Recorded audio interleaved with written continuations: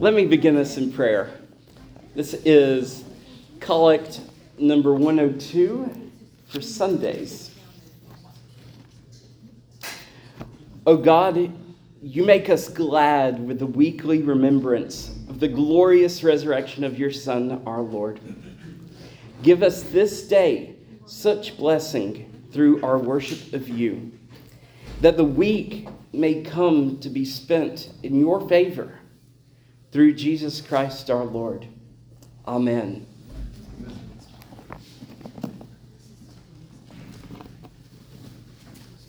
All the technology is working and everything this morning. Don't jinx it.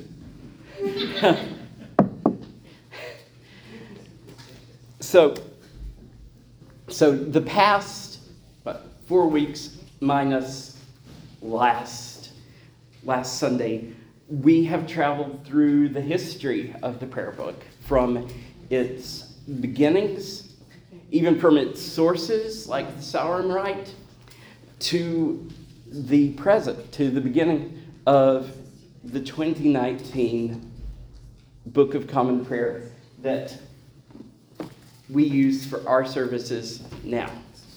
Isn't it handsome? So now it's time to actually walk through the 2019 prayer book and explore how we use it or can use it today.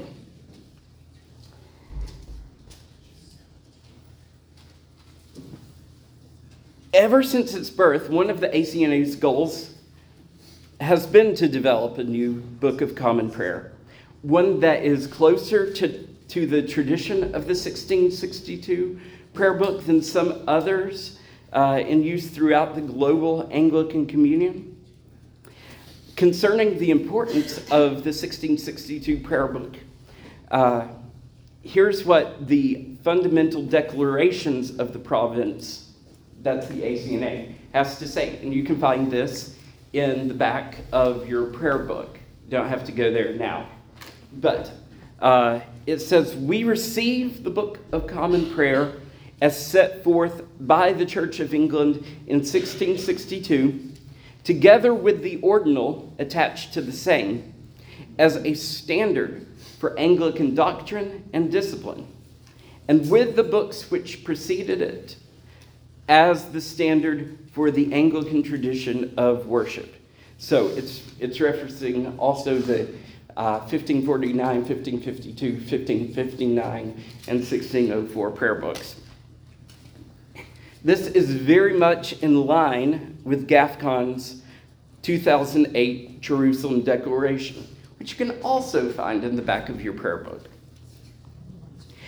We rejoice in our Anglican sacramental and liturgical heritage as an expression of the gospel, and we uphold the 1662 Book of Common Prayer as a true and authoritative standard of worship and prayer to be translated and locally adapted for each culture.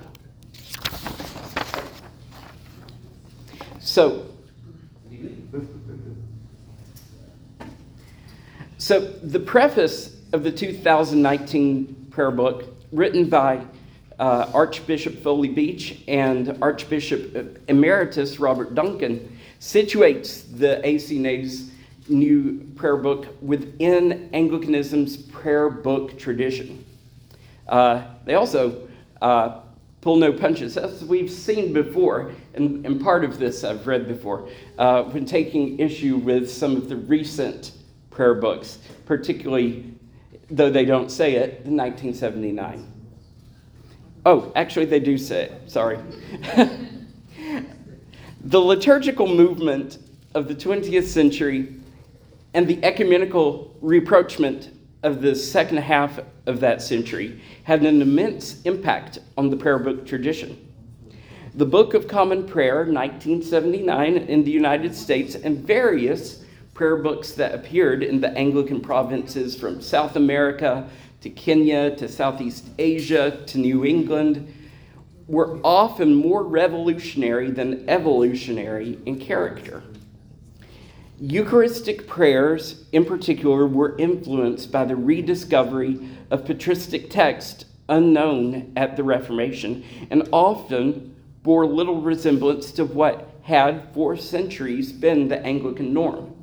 Baptismal theology, especially in North America, was affected by radical revisions to the received Christian understanding and came perilously close to proclaiming a gospel of individual affirmation rather than of personal transformation and sanctification.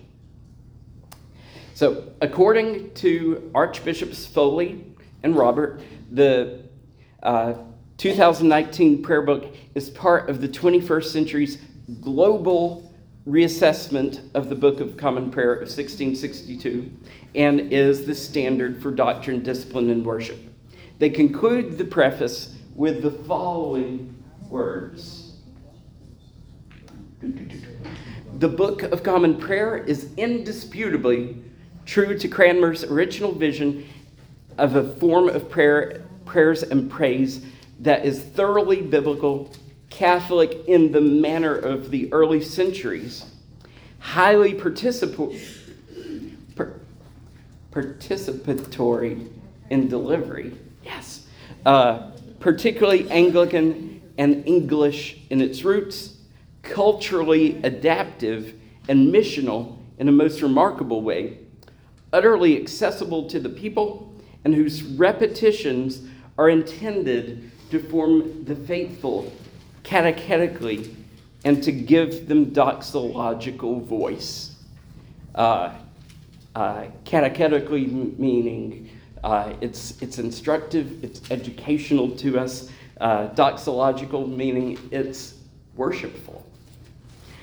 The Book of Common Prayer is the product of a new era of reform and restoration that has created the Anglican Church in North America. The Jerusalem Declaration of 2008 located itself within the historic confines of what authentically the Christian faith and the Anglican patrimony, I'll just go with it, and sought to restore their fullness and beauty. The Book of Common Prayer is offered to the same end.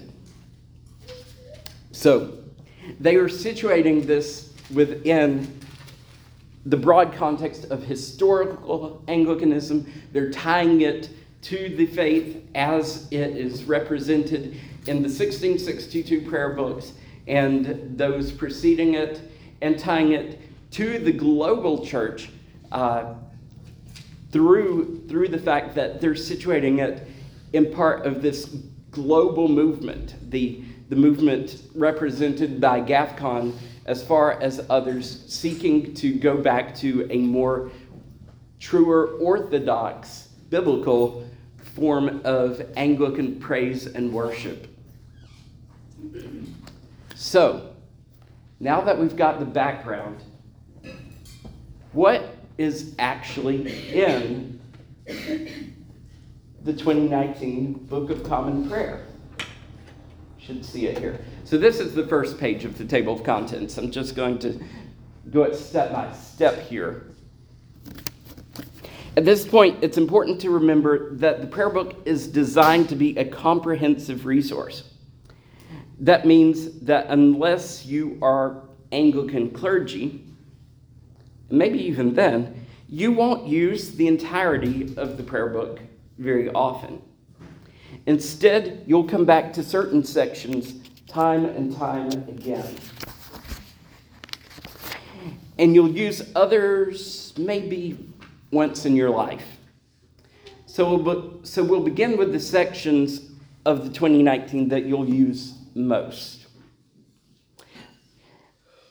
So, in the beginning of the prayer book, after the preface, which we just read a couple portions of, there's concerning the divine service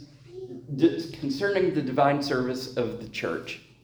And this basically orients you mostly to these sections of the prayer book that we use most. Those are the daily office, the Great Litany, Holy Communion, baptism, and confirmation. If you're not familiar with what these services are, I'll quote the 2019's definitions, which you find in the Concerning the Divine Services of the Church. First, there's the daily office. This, I have to say, and I've said it before, is my... Did I just lose? Oh, okay. I'm on. This is probably my favorite part of the prayer book, just because it's what got me into the prayer book. But it is daily morning prayer and evening prayer. Those are the established rites, offices by which both corporately and individually God's people annually encountered the whole of the whole. Yeah, I'm having a hard time talking today. God's people annually encountered the whole of the Holy Scriptures, daily confessed their sins and praise Almighty God, and offer timely thanksgivings, petitions, and intercessions. This section, I'm going to back up 2 pages, not only contains morning and evening prayer, however, it also covers midday prayer, Compline, family prayer, which are 4 short versions of the daily office services, and the supplemental canticles for worship. So canticles or songs, poems that you can substitute into the daily office for the regular canticles. We'll go over that in a couple of weeks.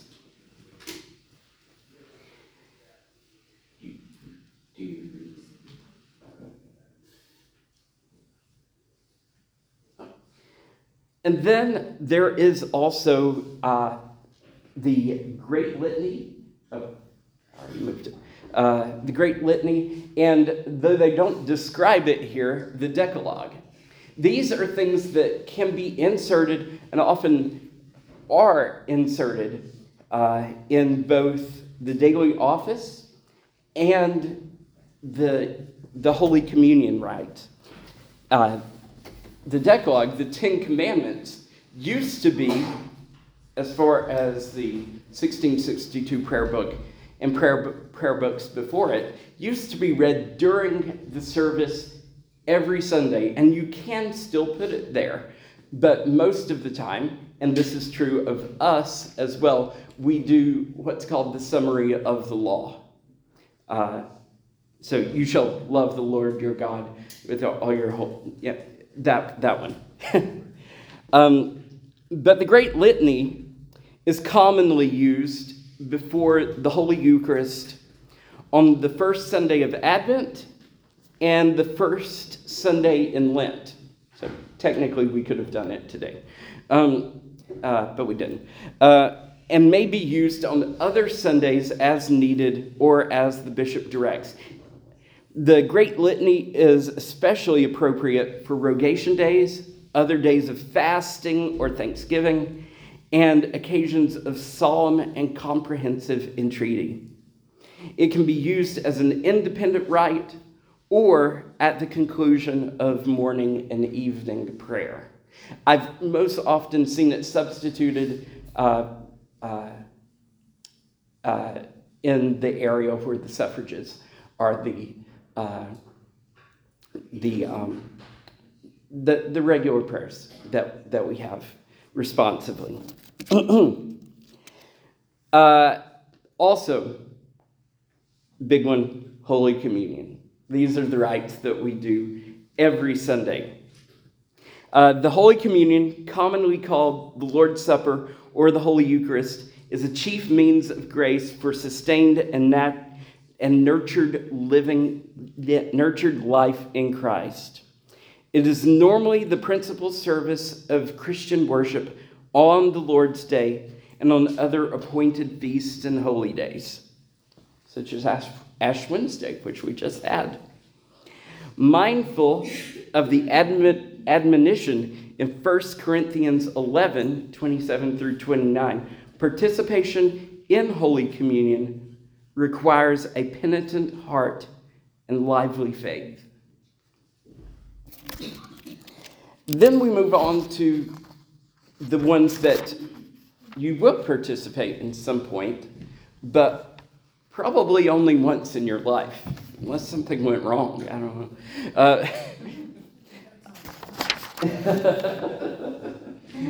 Hey, Jacob. Yes. We did the Great Litany this past Wednesday? Was it? Wait. Was it in the? Yeah. Yes, it was. Yes, it was. Okay, so that's what you're talking about? Okay. Yeah, I believe so.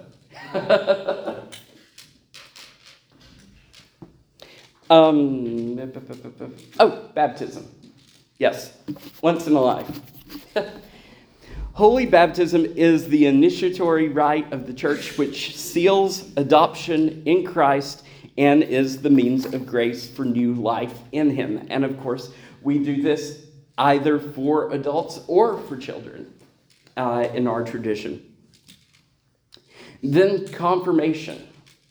Confirmation or reception through the laying on of hands by a bishop is the rite of public profession of faith that is expected of every adult member of the church. It is in the Holy the Holy Spirit gives grace to the believer for discipleship and ministry as a mature Christian. Certainly. Here are some tools you can use to generate summaries for your documents. Any summary is good at. Yes, Colleen. I just don't want to get ahead of this because I really want to understand this. So if I'm a good Christian woman, would I be reading like 70 pages from morning, noon, and evening in this book? Would that be? No one's good. Only Jesus. Well, I was like, wow. Are you looking at Pray, but I just want to understand this. 70 pages a day? What for the Well, it looks like I'm morning prayer through midday, Compline? evening, and I'm like, I just want to know. Yeah, How guilty I have to be. There is grace. There is grace. Oh, Well, I just. yeah. What do people do? Do they read? It depends. Yeah, it really depends. I don't know anyone who does all 4 of those services every day. Okay. Even amongst clergy, I don't think I know people who do all 4 of those services every day. What would make you? I mean, because like I said, I really want to understand the purpose and how I am to use it. Like. Yeah.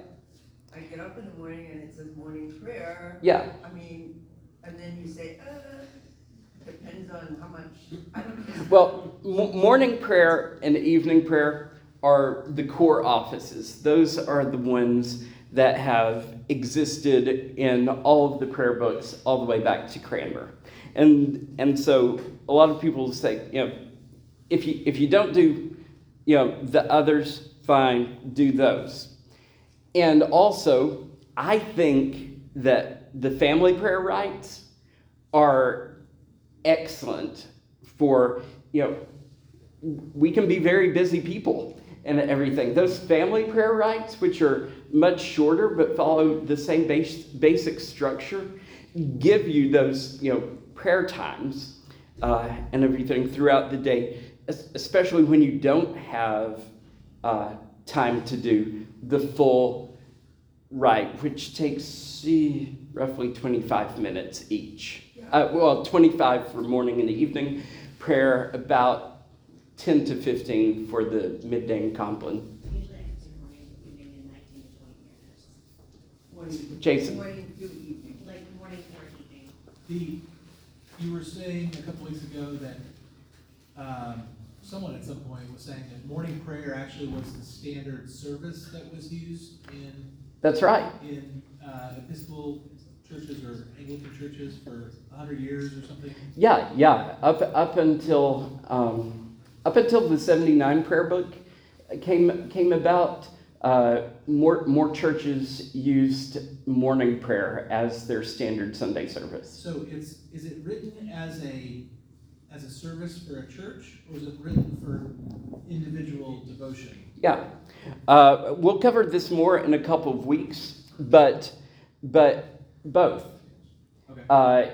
It's written so if it is a group of people, then you can do it. You can do things responsively and everything. But there are specific rubrics, instructions in it, such as the end, where if you say it alone, you end with one thing. If you say it together, you can end it with another thing.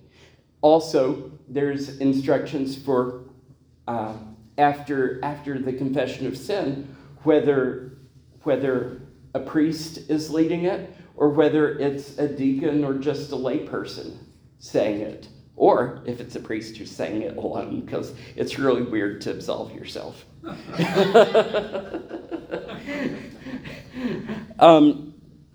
So it's a service that is written to be able to be done either as an individual or as a small group, a small family, or something, but it can also be done in church and works very well as a church service as well. Relinda. And I was going to piggyback on that, especially for you, Colleen. There's an app that has all the readings for the day, so you don't even have to look it up. You can just go there and boom, all the stuff for that day's morning prayer. Yes. Or evening prayer or noonday is all there, no brainer. Yes. The app Relinda is referring to is Daily Office 2019. You can also, it's also a website you can go to if you don't want to download the app, and it gives you the day's liturgy as it's supposed to be. It gives you the day's readings as it's prescribed, and you can do it as either the full office or as family prayer. If you want to divide the readings for the day that would normally be in the full office between the 4 prayer times of the day, so that you can do the short version of the prayers but still get your Bible reading in, you can actually set it to do that and divide up those 4 scripture readings evenly through the day. So it's a fantastic app. If you prefer paper and you want something to carry with you, the website that I work for, Anglican Compass, has a paper version of a printable paper version of the Daily Office that you can print out.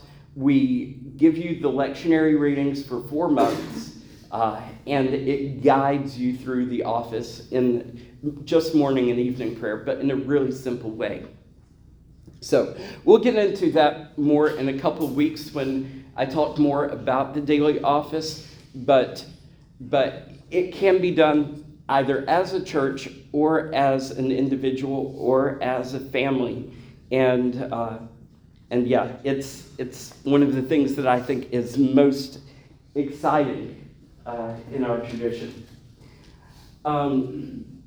What else does the Book of Common Prayer have? I already covered baptism and confirmation there. These next things are the things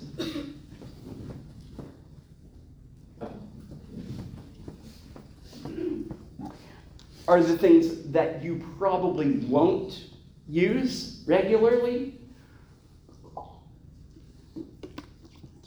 They are things that are there, and as one of the ministers here, they are available to you during times of life when you need them. That is the pastoral rites. Those are the rites officiated by ministers through the life of parishioners, including marriage, rites of healing, and burial. There is the Psalter. The Psalter you will use during morning and evening prayer if you wish to do that. There are the Episcopal services, which are the rites officiated by a bishop, including the ordinal, which is what we use to ordain deacons and priests and to consecrate new bishops. There are the special liturgies of Ash Wednesday and Holy Week. So we used one of these Wednesday. We'll use the rest in about 6 weeks. There are the collects and occasional prayers. Now, these you will actually use during your morning and evening prayer. They're there for you. There are assigned ones, prayers for each week of the church. We use one collect each Sunday. It's prescribed for the week by the prayer book. But there are other prayers in there that are really for your use. There's a list of them by topic. I pulled one out this morning, which is for Sundays. It's not one that you need to say at any particular time. It's just, if I want to prepare for going to church today, it's there. If I want to say a quick prayer myself quietly before I come take communion, there's actually one there. If I want to say a little prayer quietly after I take communion, there's one there. If I am staying home and watching our service online, there's actually a prayer to say during communion for that too. There's prayers for times of distress. There are prayers for times of joy. It's a resource for when we may not have the words and we're kind of looking for something to riff off of. Some of them are really historic prayers. I've brought up a few over the previous weeks, prayers by John Wesley, Lancelot Andrews, Miles Coverdale, and so many others throughout our history. So that is there for you as a resource. Also, the calendar and lectionaries, obviously the church calendar, what days are which, what falls on which day, how to find Easter, which is really frustrating. The lectionaries, so both the daily office lectionary that we would use during morning and evening prayer, as well as the Sunday and Holy Day lectionary, which we would use for our Eucharist services.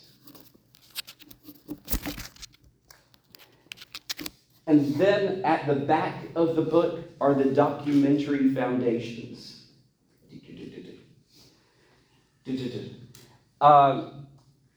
So those are, again, the fundamental declarations of the province. So basically our founding statements.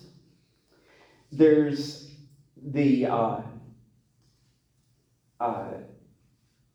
there's a statement on the Nicene Creed, there's the Athanasian Creed. Basically, all you need creeds-wise. The Apostles' Creed is already... the thing concerning the Nicene Creed is mainly concerning the Filioque clause in the Nicene Creed, which is the of the Son part, proceeded from the Father and the Son. which is disputed between the East and the West, and there's a lot of history there I don't have time to go into right now. There is the Athanasian Creed, which is sometimes said during the church year. It can be said like on Trinity Sunday, and something a church can say it then. It's very long. There's the 39 Articles of Religion, of course. There's the Jerusalem Declaration, the GAFCON sort of statement of faith that was developed a few years ago, and there are the prefaces to the Books of Common Prayer in 1549 and 1662. So that's the basic overview of the prayer book. Yes, Kevin. Quick question. It surprises me that the Apostles' Creed isn't listed in there with the Nicene and Athanasian. Yeah, the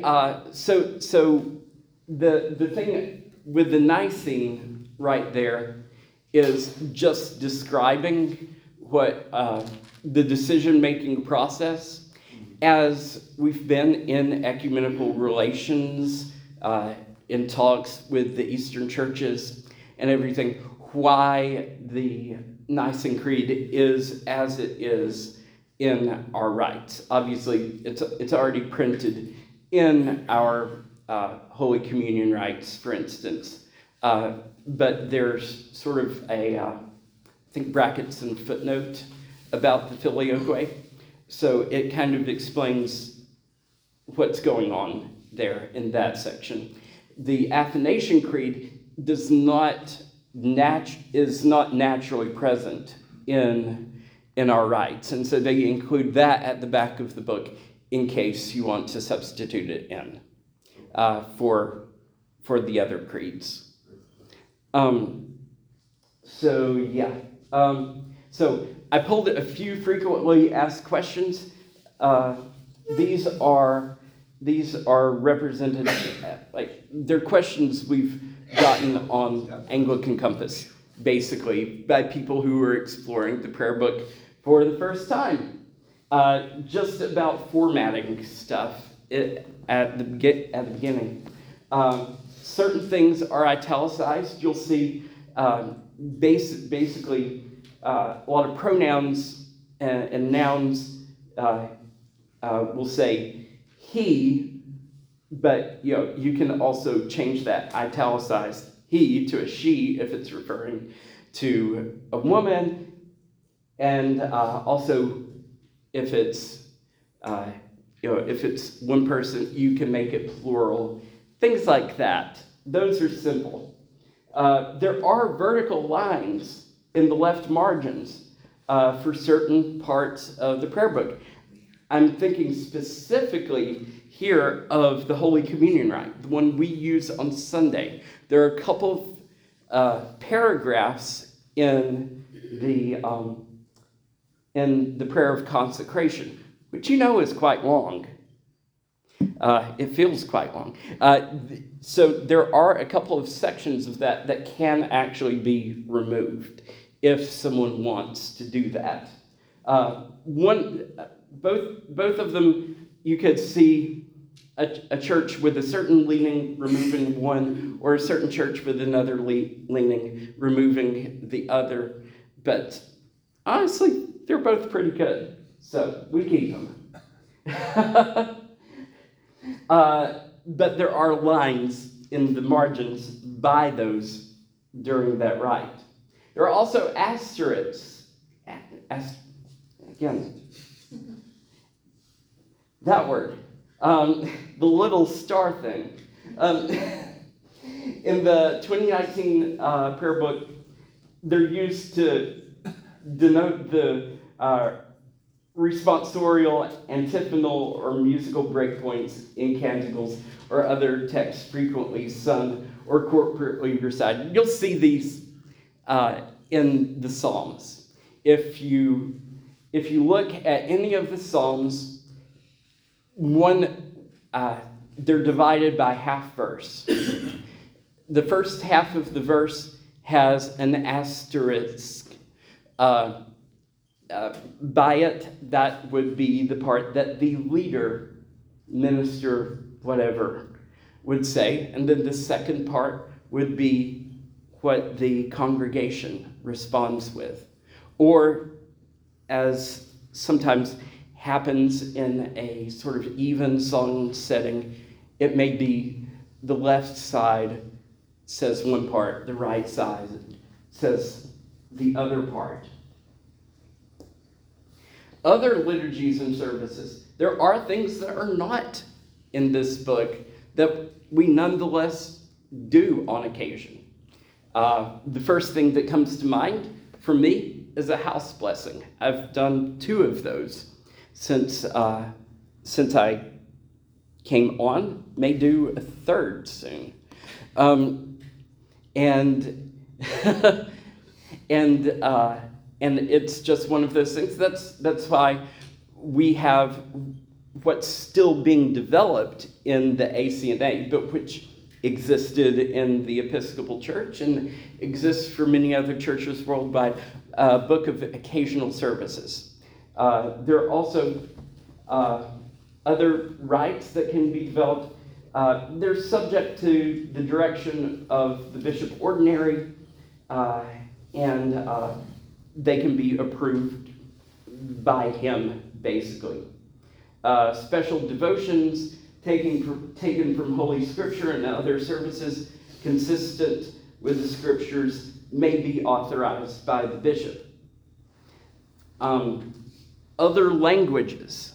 So, obviously, most of our prayer book is in contemporary English. It's in modern English, different from the 28 prayer book and all other prayer books before that. And then there were 2 rites for many services in the 79 prayer book. But it does make provision for the translation of the service into other languages as needs arise. Further, although the 2019 is predominantly in our contemporary idiom, a traditional language edition was published in 2022. Same pagination and everything, but it's green. But it sort of reverse translates everything in the 2019 into Elizabethan English for people who like that. There is also a full Spanish translation of the 2019 prayer book, and there is a Chinese translation of several of the rites so far, particularly the core rites like the daily office and the Holy Eucharist services. Which translation of Scripture is used? Mainly the English Standard Version, except for the Psalms and Canticles, and citations marked with a sort of superscript T, which indicates traditional prayer book language. A quick word on the ESV, just as far as its use in the prayer book and in general, because it was the standard translation of the 2019 prayer book. It's when the general editor of the translation is on your prayer book committee, it helps get your translation into the prayer book. But J.I. Packer.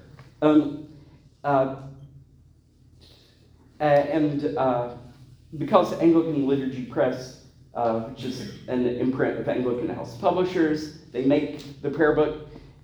Anyhow, they have released a couple of editions of the ESV Bible with the Apocrypha over the years by special arrangement with Crossway, who publishes the ESV. The ESV's Apocrypha was originally commissioned in 2010 by Oxford University Press. I'm going to skip over most of this. You can ask me some questions about the Apocrypha if you want. But why there are Apocrypha readings, and disclaimer, not all Anglicans do use them.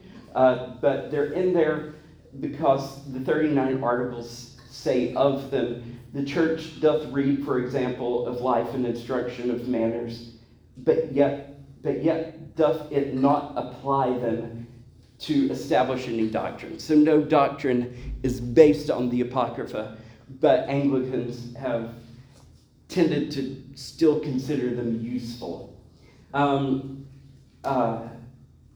They were left out of 2 historic prayer books. They are in most of them.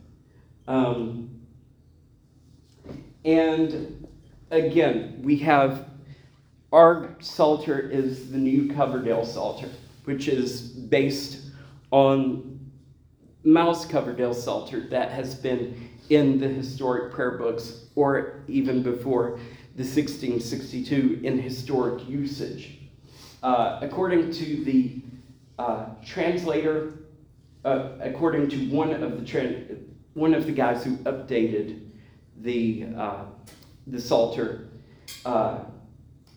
John Crutchfield, the committee consisted of 3 Hebrew scholars and 1 liturgist.